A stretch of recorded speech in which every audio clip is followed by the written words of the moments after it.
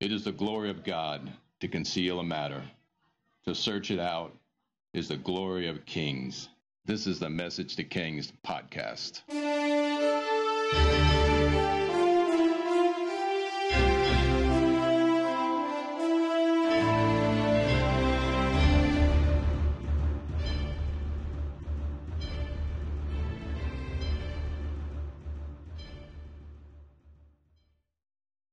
Episode 200, The Death of King Josiah.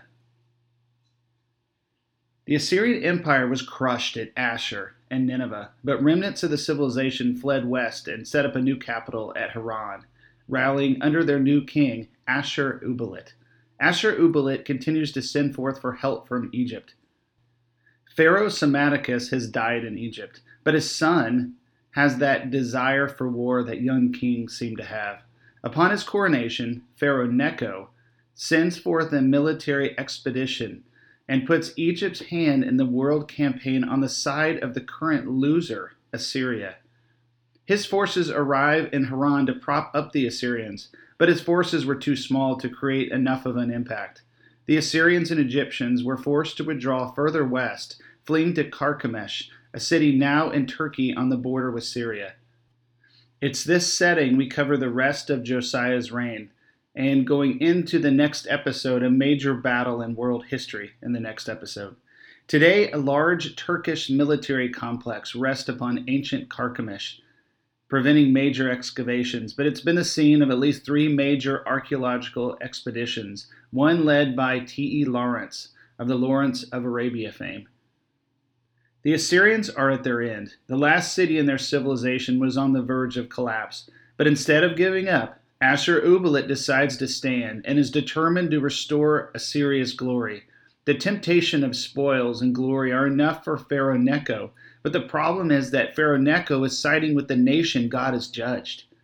Further, he has little military experience. Necho decides to send forth more soldiers and go all in for the Assyrians. So now that we're at Carchemish, we need to stop here because this is where our story overlaps with King Josiah and his clash with Necho. Let's cover a bit on Necho. So Pharaoh Necho marches north to help the Assyrians and lead an alliance with the peoples of the old Philistine territory.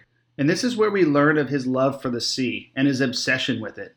Necho actually starts a project to build a great canal in the Suez. In fact, though he doesn't complete it, he's credited with the starting of the predecessor of the Suez Canal. Further, while he's in the old Philistine territory, he commissions one of the first, if not the first, circumnavigation of the continent of Africa. Further, there is some speculation that he was part of the design of the first trireme. That's just speculation, but some historians have suggested that he was part of the design of the first 3-decker oared vessel. Necho's fame is spreading and people are getting impressed with him, but his love of war is going to get him in trouble. According to Herodotus, he abandons his work on the future Suez Canal when war is calling him. But in reality, this conflict in Syria is going to range for at least 5 years. Here is what Herodotus says as a swift comment to move to his next section of writing. Necho then stopped work on the canal and turned to war. Some of his triremes were constructed by the Northern Sea and some of the Arabian Gulf by the coast of the Sea of Erytmas. The windlasses for beaching the ships can still be seen. Now picture Necho's army marching north along the sea route up the Mediterranean along the border with Israel, threatening enough for Josiah to be concerned as we cover Josiah's perspective. Despite the chaos around him, Josiah has enjoyed a really peaceful reign. He's destroyed idol worship in Israel, and his country has nearly doubled in size due to the evacuation of the Assyrians. His nation is prosperous, though not wealthy as the golden days, but prosperous and at peace. It appears Josiah has wisely stayed out of alliances and the wars of the nations. He is a godly man, and he walks in humility. He is nationalistic and has a nation to protect and defend, a nation that has just been reborn. So when Egypt marches an army adjacent to his border, he has grave concerns of invasion, and he mobilizes his army.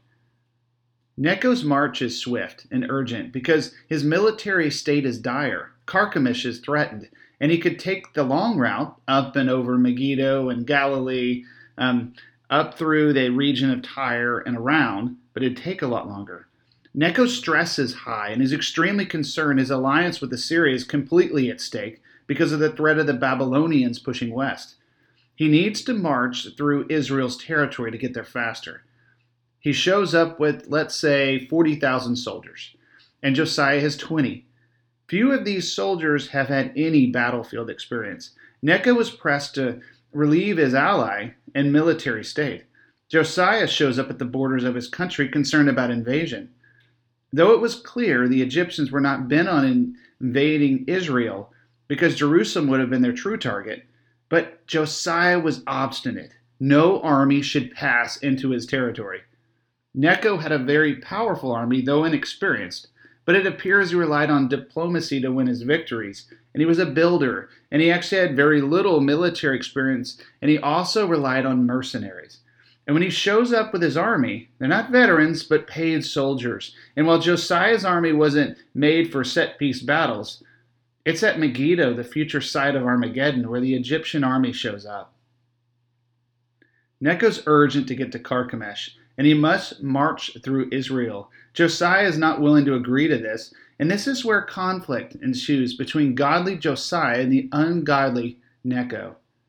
2 Chronicles 35:20.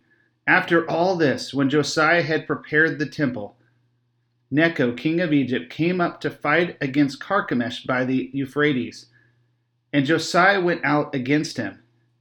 But he sent messengers to him, saying, "What have I to do with you, king of Judah?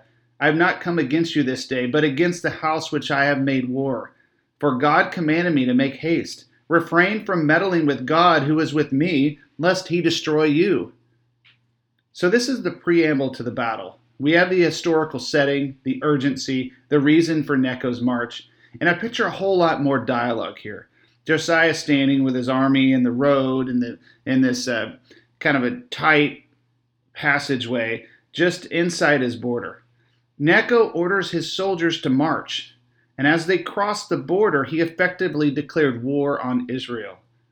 Josiah probably sent messenger after messenger, telling Necho that he was marching into not only his territory, but war. Warning after warning Josiah sent until Josiah set his heart to destroying the invaders of his country, or to teach them a painful lesson. The stage was set. Necho marches with his soldiers, with archers in reserve. The narrow pass into the fields of Megiddo allowed for Josiah to make use of his inferior numbers. Further, Josiah desired to approach Necho himself and to take him prisoner or defeat him personally to end the conflict and send him packing. Giving his loathing for anyone who didn't worship his God, I wouldn't doubt he would have killed Necho himself if he could have. And the invasion was potentially enough for Josiah to justify the destruction of the entirety of Necho's army. I mean, it's that hot-blooded, you get Josiah fired up,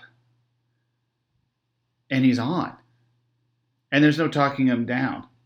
Almost wanting to attack Necho himself like a secret commando, Josiah dresses like a common soldier, which never seems to go well in Israel's history, and charges.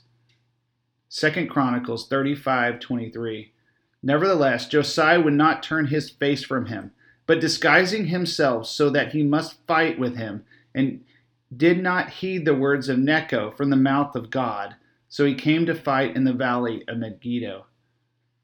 So, I mean, the fact that it says that Necho spoke the words of God is kind of mind-boggling. That's that whole thing where God can speak through anybody. But it was also Rabshakeh who said, God told me to invade Israel. I don't trust Rabshakeh.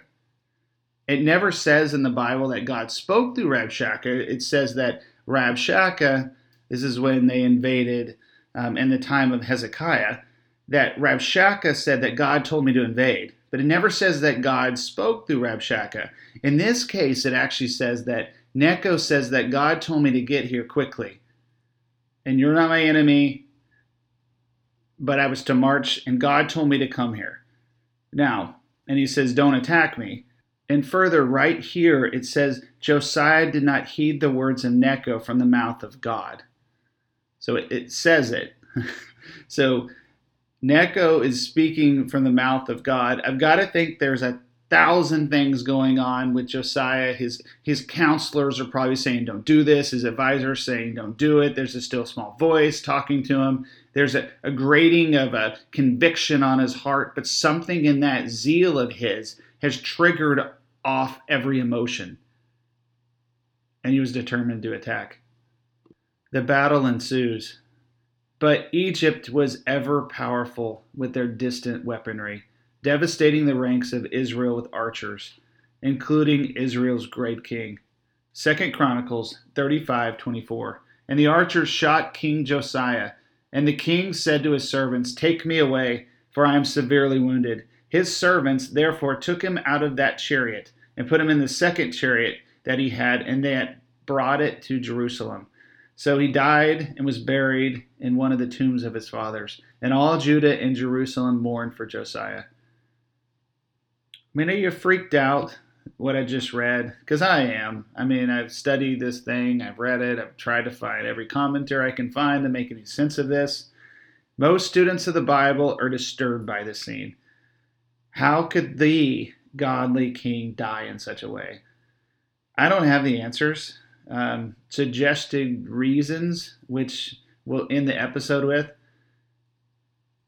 But I say it disturbs me too. It should disturb you that Josiah dies in battle during an encroachment of his land. What's left of Josiah's army escapes to Jerusalem, and one of Josiah's sons is crowned king, while Necho is marching to the relief of Carchemish and the Assyrians.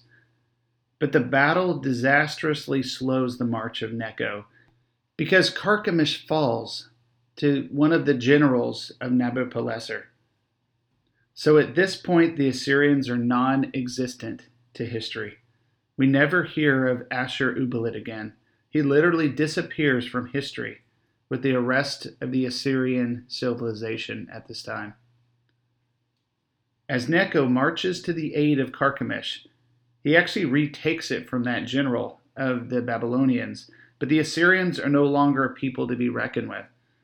The Egyptians push back the Babylonians, but mainly because it's just a small section of its total army led under one of its generals. Nabopolassar at this stage steps back and spends more time in his lands, almost leaving Syria to the Egyptians.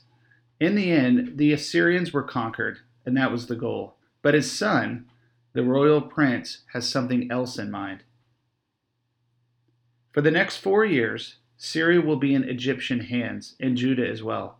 4 years later, Nebuchadnezzar, the heir to Nabopolassar, will march west to remove the Egyptians from Syria. In the meantime, Egypt rules over Judah and Syria, and Necho believes he has restored the ancient lands of the great pharaohs and rebirthed a true Egyptian empire.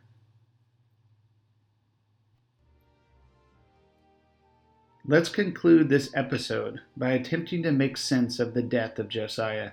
When bad things happen to good people, we as humans absolutely struggle to understand the why question.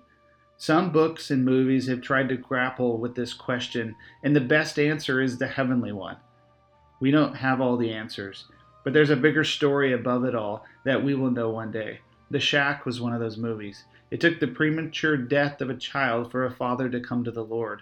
Another recent was the movie Greater. The premature death of one of the greatest college football walk-ons in history could only be understood when we look at the impact of his life and the legacy that he left, much less the people touched by the movie about his own life.